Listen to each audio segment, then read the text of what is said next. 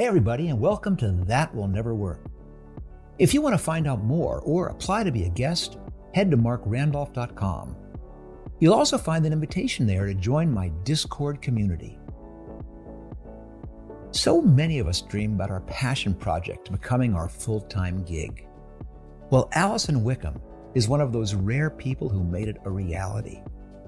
Her love for honeybees became the Siller Pollinator Company. An initial uptake for her offerings was enthusiastic, but growth has stalled, and this has her at a juncture.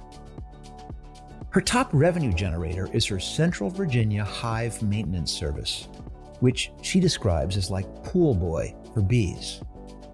But the trouble is, scalability is challenged by everything from geography to sunlight hours. On the other hand, she sees scalability in her less profitable Adopt-A-Hive program. But she thinks she needs nonprofits as partners. When she's doing something so important for the survival of our food supply, why is it so hard to get this business buzzing? Well, let's jump into the episode and find out. Hi, I'm Mark Randolph, co-founder of Netflix and 6 other companies. Over the years, I've heard that will never work thousands of times, but I've learned there are things we all can do to increase the chances that they will. So join me for That Will Never Work.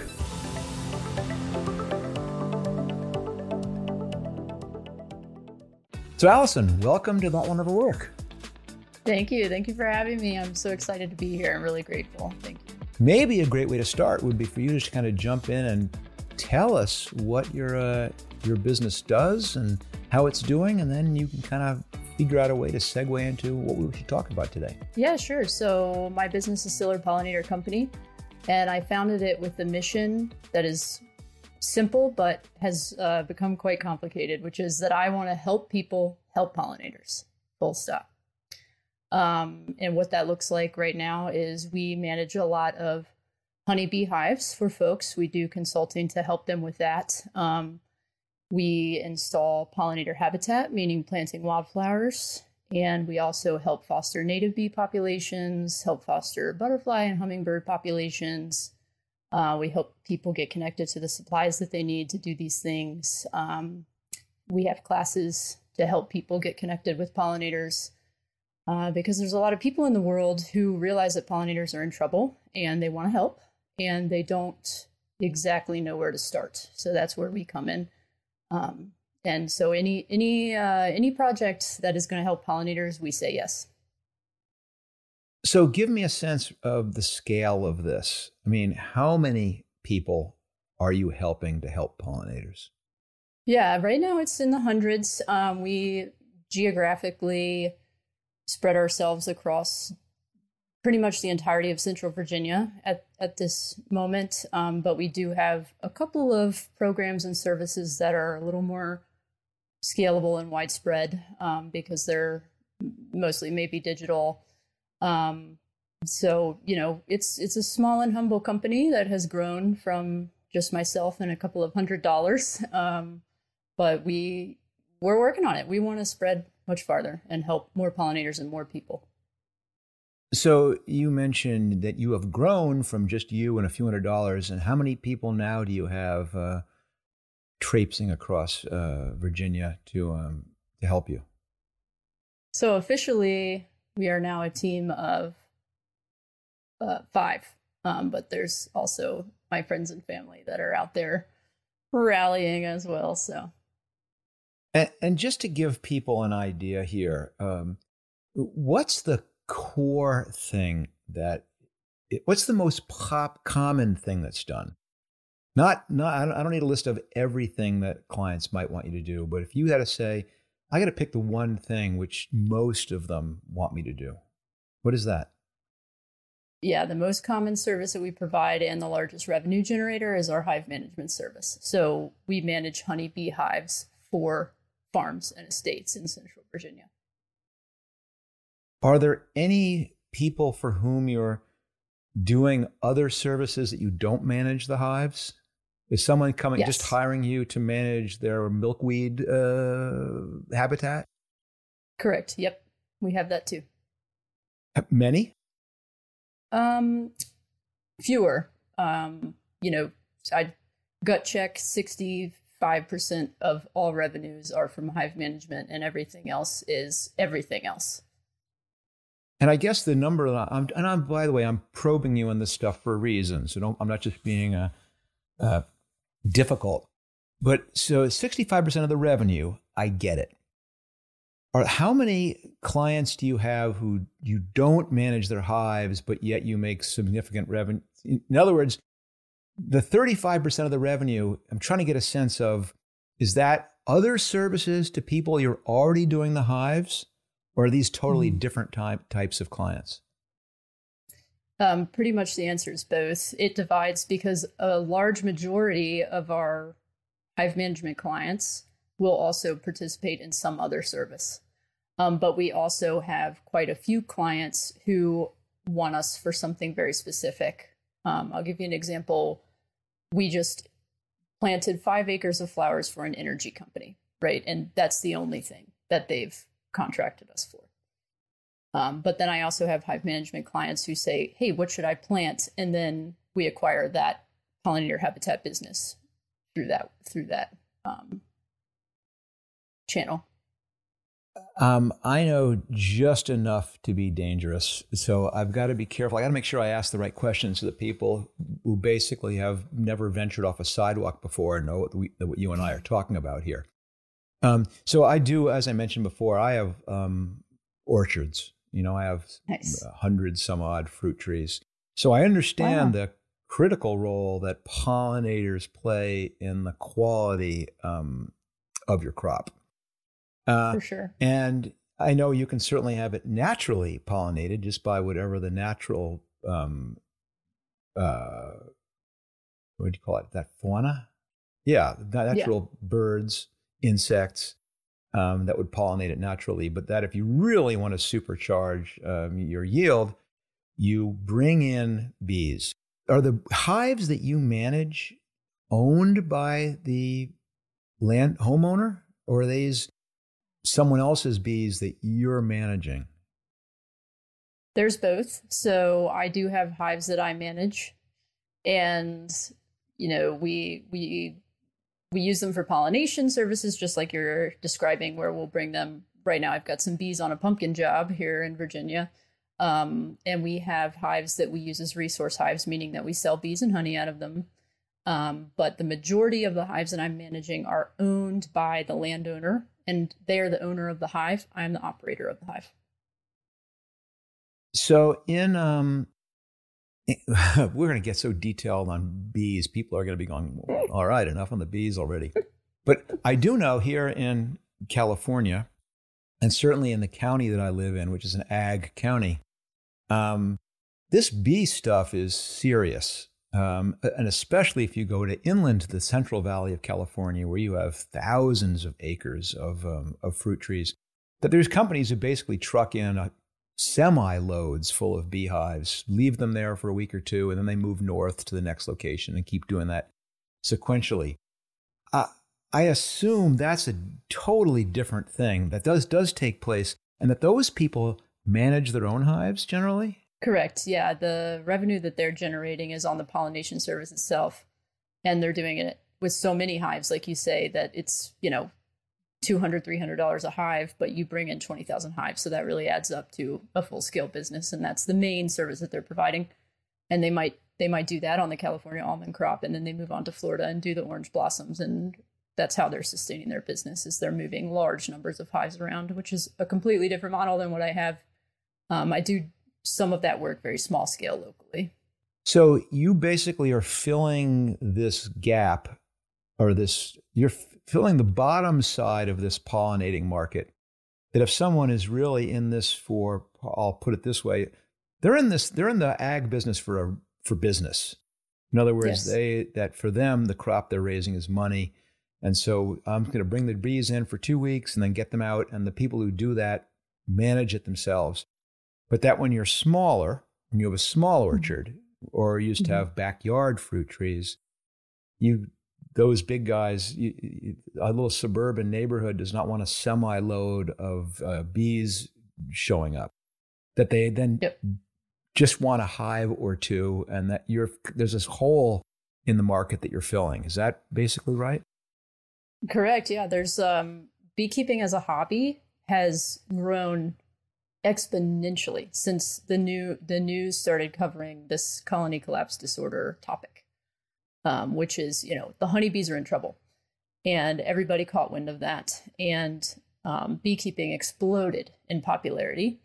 And with that, luckily, also people learn that pollinators are in trouble, all of them, not just honeybees. That, the human influence on the natural environment is causing them some stress.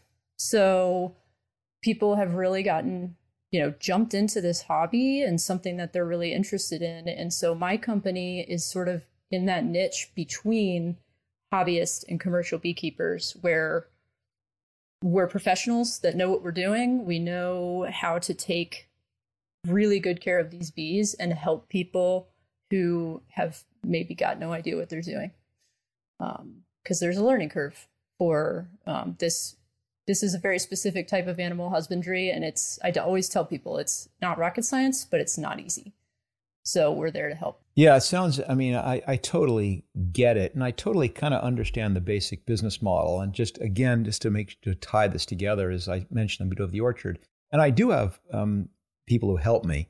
It's a lot of pruning to do. It's a lot of care all year round for fruit trees. And so rather than doing it all myself, I have a company who specializes in home orchard care. So this is in some ways a very similar model. This is home pollinator care. Exactly. So it sounds like you're doing okay. What is it that you want to talk about today? Yeah, so the thing that's been on my mind since March, basically, I've been just tormented with this sort of decision making that I seem to be stuck on, which is, what do we do to scale this business or not? And so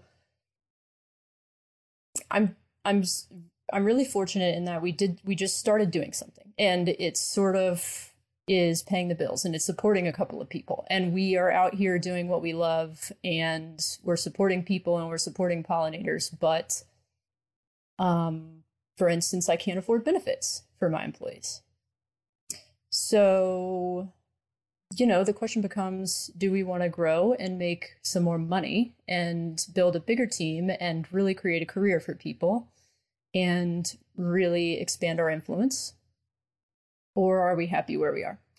And my answer is, I would like to grow the business. And now the next question is how? Because with the hive management service, we are bound by geography, weather, whether or not the sun is shining. If it's dark, we're not making money. If it's raining, we're not making money. So if we can't drive there in a day, we can't do the project. And I'm trying to look at, when I started this business, I said yes to everything. I have all these revenue streams.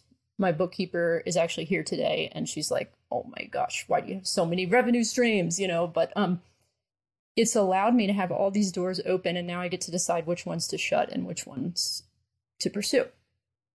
So we have this Adopt a Hive program right now that I would like to revamp and relaunch and see if it might be able to sort of make money while we sleep. So this is a small program that we have that we've paid very little attention to and done no marketing for. But the idea came to me because I had nonprofits that were interested in having beehives, but they didn't have any money to pay for our services. So we set up beehives at the nonprofit locations, and we sold shares of the hive to customers at low, $50 a year, hive share, and that financially supports the hive so that the nonprofit can have that beehive for free. And surprisingly, I have a 98% customer return rate in this program. Customer being the nonprofit? Customer being the person who adopts the hive. Yes, folks buying shares of the hive. And how many people how big is the sample of this? It's like 60 people. So it's not a big sample. Okay. I do have some thoughts about this. And let's talk about, I will confess, I'm a kindred spirit with your bookkeeper, your accountant. Missed what it was. And in fact, since she's there today, maybe we can get her on, and the two of us can bond over how many revenue streams you have. Right. Yeah, you're doing what I would have done at the beginning too, which is I would have just tried a lot of stuff. Right. In other words, you're going, my purpose, my why is I really want to help pollinators. I really think it's really good for the food supply chain. It's good for people. It's good for the environment. It's good, and it needs help. Yeah. So you started from a place which you cared about, which is great.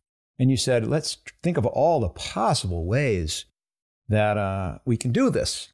And we can certainly plant wildflower, plant better habitat. We can certainly support other things. We can place hives. We can support hives. We can help nonprofit. You tried a lot of things. So great, fantastic work. But the reason you do that is not to build a repeatable model that consists of 30 or 40 different things. The reason you do that is to try and hopefully have the one that works smack you in the head and go, me, dummy. I'm the one that actually, of all these things you've tried, makes a difference. And I've talked about this a lot, but it's kind of a very, very extremely common principle at a startup where you just got to test things. And it's not how good the ideas are. The ideas are easy. It's how clever you can be about quickly, cheaply, and easily trying things.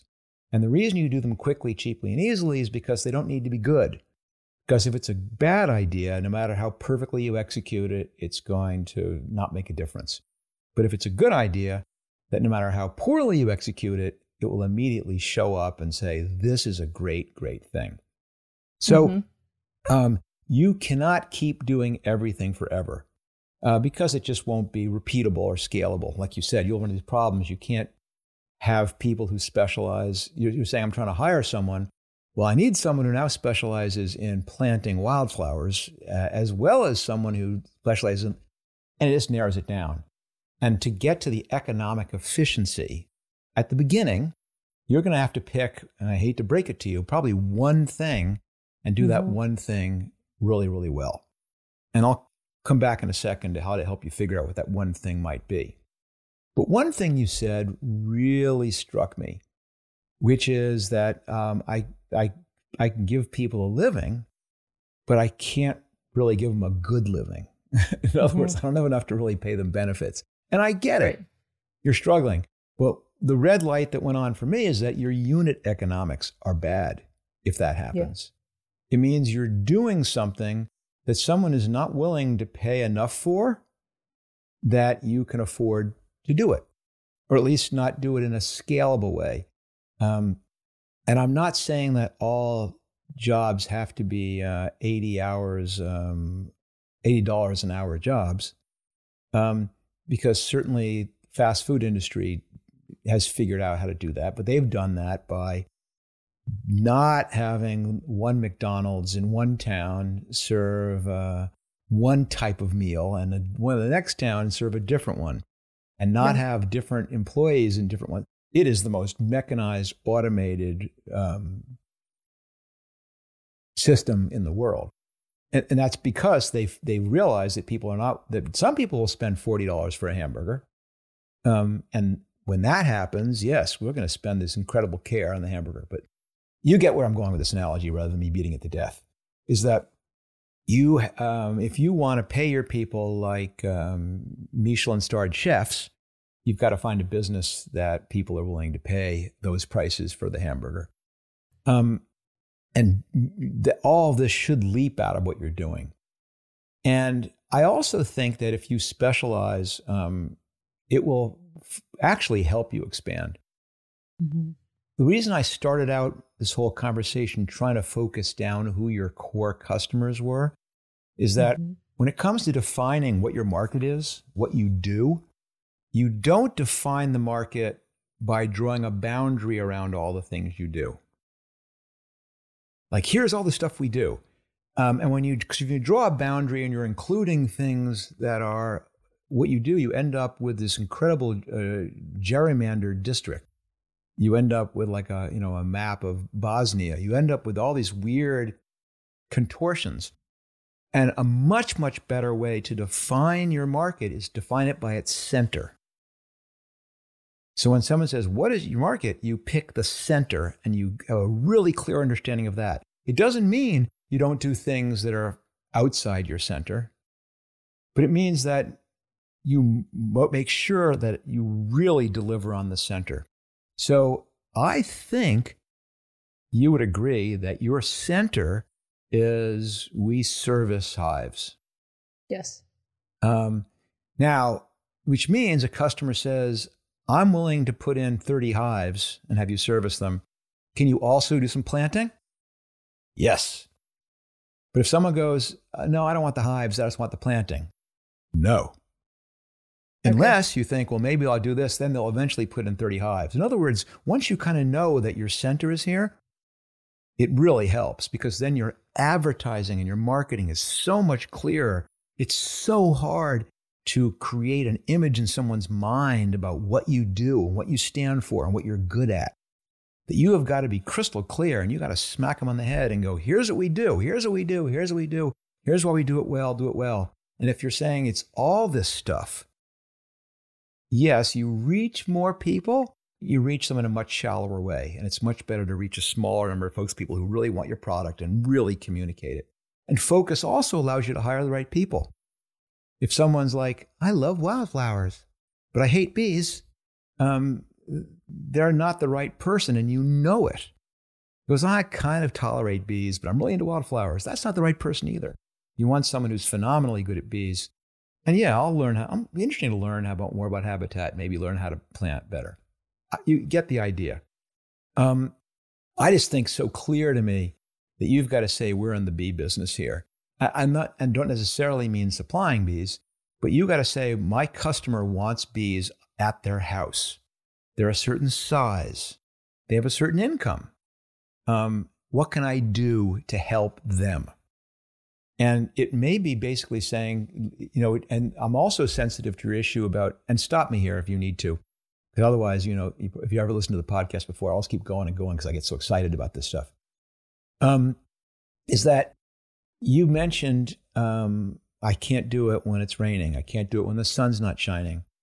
Well, if you have a subscription business, the money flows in, whether it's raining or not. The money flows in, it doesn't stop coming once the sun goes down.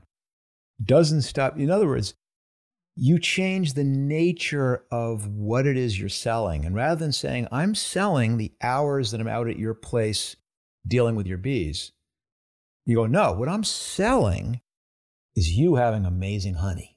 What I'm selling is you having amazing harvest.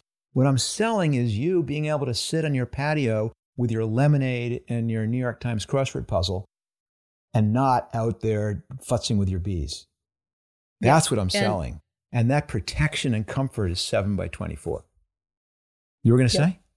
Yeah, I was going to say, a huge piece of it for most of my clients is, what I'm selling is that they know they're doing something good.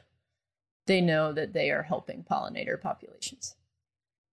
Well, I would do some research here and try and understand, are there a lot of, I guess I'll say it. I'm always cynical about that. Which is, I know you'll find people. Mm-hmm. But when I'm looking at what my possible market motivations are, when I define who my market is, like I say, okay, my market is basically having people have bees without having to worry about it. What I'll do in my mind, this is a fairly common marketing technique, is I'll create personas. So rather than having it be, I don't know if you've done this work before, but you'll basically say, I'm going to envision the quintessential customer. And there could be more than one. One could be customer A is John and Maria Johnson. John is a full-time, John's a house husband. Maria works for a major corporation. They have an income of over $100,000 a year. They have a really nice house on 3 or 4 acres, and they've got a handful of fruit trees in the back. And they think it'd be really cool to have bees, but they don't know shit about beekeeping. And you can picture who these people are and what their motivations are. It's the pollinator, schmollinator. They don't care. They do, but that's not, they like the idea of having this beautiful backyard. It's like the explosion, maybe not in Virginia, but certainly in California, of using grapes as landscaping. These people aren't going to make wine. They're not going to make good wine. But they love the idea of having an acre of grapes in the backyard because it speaks to some romantic image of what the landed gentry might have.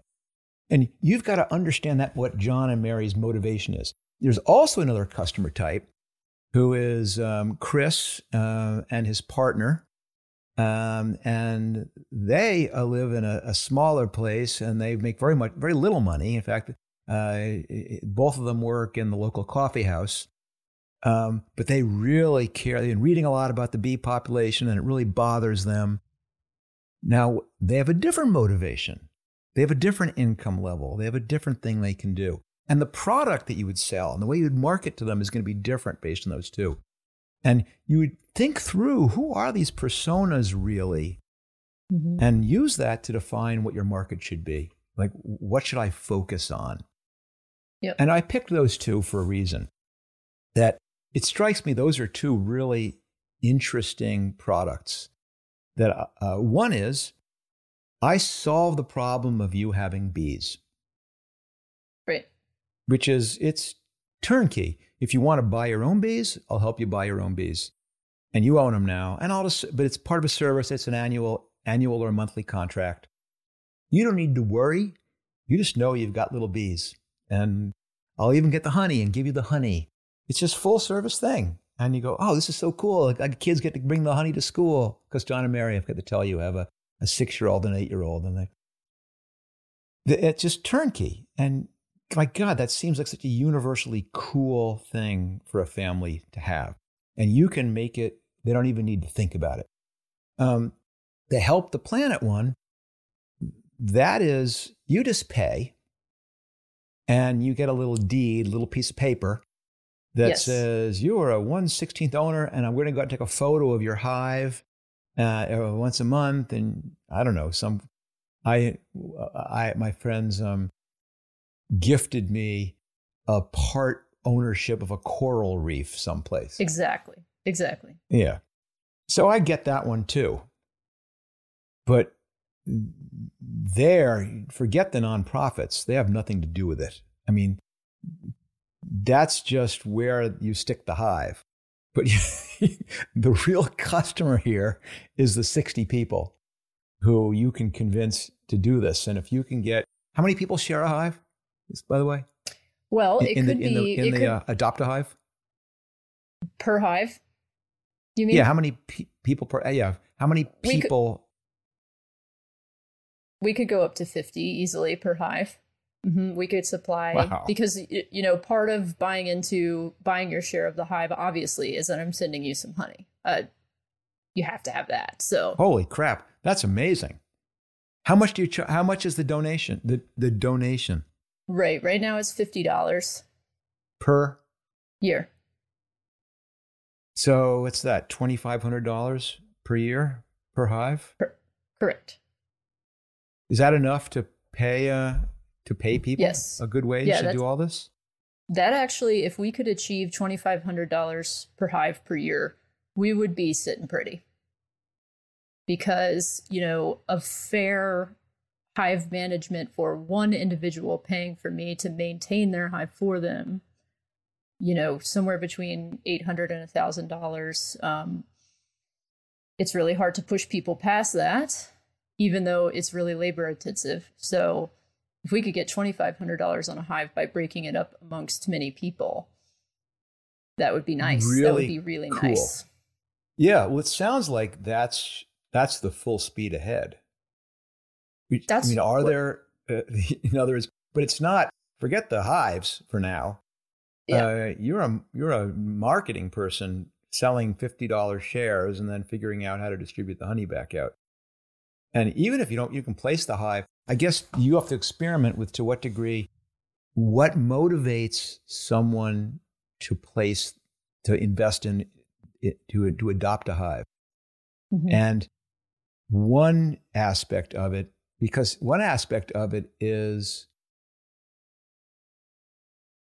the nonprofit piece of it. You're helping this nonprofit with their hive. The other one is you're helping the planet by pollinating.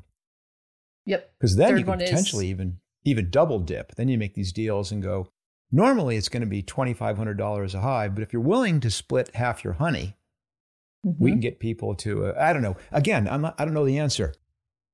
This is what experimentation and risk-taking and trial and error is all about, is figuring out which of these approaches work. Right. Yeah, and I'm wondering if I should full steam ahead on this idea because it actually is scalable. Because I can have nonprofits in Colorado, nonprofits in California. I can be sitting in Virginia selling shares of hives. I can hire contract beekeepers to manage these hives. It's Bad all idea. Digital. No. I hate to cut you off, but I do want to cut you off because Please do. I slap you in the face a few times. Stop with the dreaming, okay? Stop with the dreaming. Once you get to 75, I'll pick a number. Once you get to 100 hives in Virginia, great. Then I don't care where your donors are. Right. But your hives are in Virginia, my dear. Yes. Got it. Because $2,500 does not a well-paid employee make. Correct. All of your costs, remember, you want to build the McDonald's, God, I hate this analogy, but you know where I'm going with it. You want to build the McDonald's of hive management. Yeah. And you want to sell the timeshare of hive ownership. Yes. And yes, you are absolutely right. You're going to brag to me in 12 months. You're going to go, we now have hive owners in all 50 states and in 17 other countries. Because that would be amazing. This is equivalent of, I don't know if you're old enough to remember this, for a while they had these crazy things where you can buy a crater on the moon, or you can buy real estate, which is basically it's like a pet rock gift. Right. And you know where my coral reef is? My coral reef's in the Maldives. I can give you with 100% certain I am never going to go visit my coral reef anytime in my lifetime. And it's the same thing. But I get little pictures of my coral reef. It sends me very nice little Christmas cards. It's actually more considerate than most of my friends. Yeah, exactly. But I'm never going to see it. So yes, you come back and brag that in a year you have hive owners in all 50 states and 17 countries. And then when I go, where are these hives? You go, they're all within a 10-mile radius of my house. Right. And I've been able to scale up to 100 hives to manage these 5,000 hive owners using those save 5 employees. In fact, don't tell the employees. You're down to 3 now. But only because you're so much more efficient, because you have them all in one place and you're not having, your sales technique is so skilled. All right. So you can tell I'm going down this excited path about how you can scale this thing and how to focus on it. But don't lose sight of the other thing. Focus. Understand what the core of your market is and live and breathe and think that. Don't get distracted by someone who wants you to plant 5 acres of wildflowers. I mean, listen, you got to pay the bills in the short term. I get it. So yes, but you always in the back of your mind go, I'm only taking this gig because I'm working as a waiter, because I'm still going to acting classes. You have the dream. Don't get distracted from what you have to do to focus on what's important. And then the most important one is you're experimenting. We could have a whole nother podcast, which you don't have time for, about how to actually begin to figure out the most effective way to reach people, how to acquire these people. If you have a 98% retention rate, you're off to a great start. It says something. Because then if they're paying $50 a year, and you have an average lifetime of 3 years, $150, you can probably spend $10 or $15 acquisition cost on them, or better. And that's great for being able to acquire someone who's basically doing something which makes them feel good. And then your cost of goods is mostly your labor to manage the hive. Somewhat your shipping for the honey, somewhat your overhead, but you should be able to make that work. It's pretty cool. It's a great idea. I'm glad you stumbled onto it. And I hope it works. Thank you. So anything on my rambling resonate? Yeah, it did. I really appreciate it's good to rein in on the dreaming, because I've forgotten that I actually have not turned a profit on the Adopt a Hive program at all yet. So let's start there. Right now, it's just costing money. But as you say, putting my mind towards bringing in customers and trying to figure out how to communicate the value of this program to people. I really appreciate what you say too about my two types of customers, because I really do have two types of customers. And I have customers who don't care really how much anything costs, and I have customers who really care how much things cost. And I want to communicate with them both. And I think that this might be the way. You're right. It's a luxury. But I mean, basically, you basically go, it's $2,000, and it narrows my market. But if I want to pay a living wage, I can't be in the business of giving $2,000 worth of service for $500. Right. Just as much as it breaks my heart. If you do want to own a hive, this is fantastic. You share one. You get some honey. You get regular reports on the health of your bees. You'll get a newsletter from me once a month. Get a postcard from the bees. I don't know, whatever you could come up with that you find drives retention. And virality. I mean, what are you going to do to get people who are current hive owners to tell their friends so they can become hive owners? You can begin tiering it. You can say there's a $10 tier where you just feel good about it. If you want the honey, it's $70 a year. And if you have different categories, you get this little jar of honey for $50 level. You get the pint jar at the $100 level. I mean, there's all kinds of cool ways you can go with this. It's a really clever idea, and you're right, it does serve both your needs. So I think it's really cool, Allison. I wish you huge amounts of luck with it. Thank you so much. I'll take my honey. Whenever you get around to it, that'll be great. That's much. Sure. Although, for God's sake, I've got a massive bucket of honey down in our pantry from someone else who has. People who have these hives for the pollination purposes end up drowning in the stuff. So absolutely, we've got it around. I'm set. All right. Good. Best of luck, Allison. Thanks for all the stuff you're doing for the planet. You know that's an important thing for me as well. And let's hope we can turn this into a profitable business for you. I hope so. Thank you so much for your time. I really appreciate it. My pleasure, Allison. Thanks. Sometimes the most interesting entrepreneurial ideas come from a personal passion. And I'm curious to see where Allison takes her company from here. But if you've got a personal passion you want to talk about and want to apply to be a guest, or sign up to my newsletter, or join our That Will Never Work Discord community, just head to markrandolph.com. Or if you're feeling social, follow me on Instagram, Twitter, LinkedIn, and yes, even TikTok.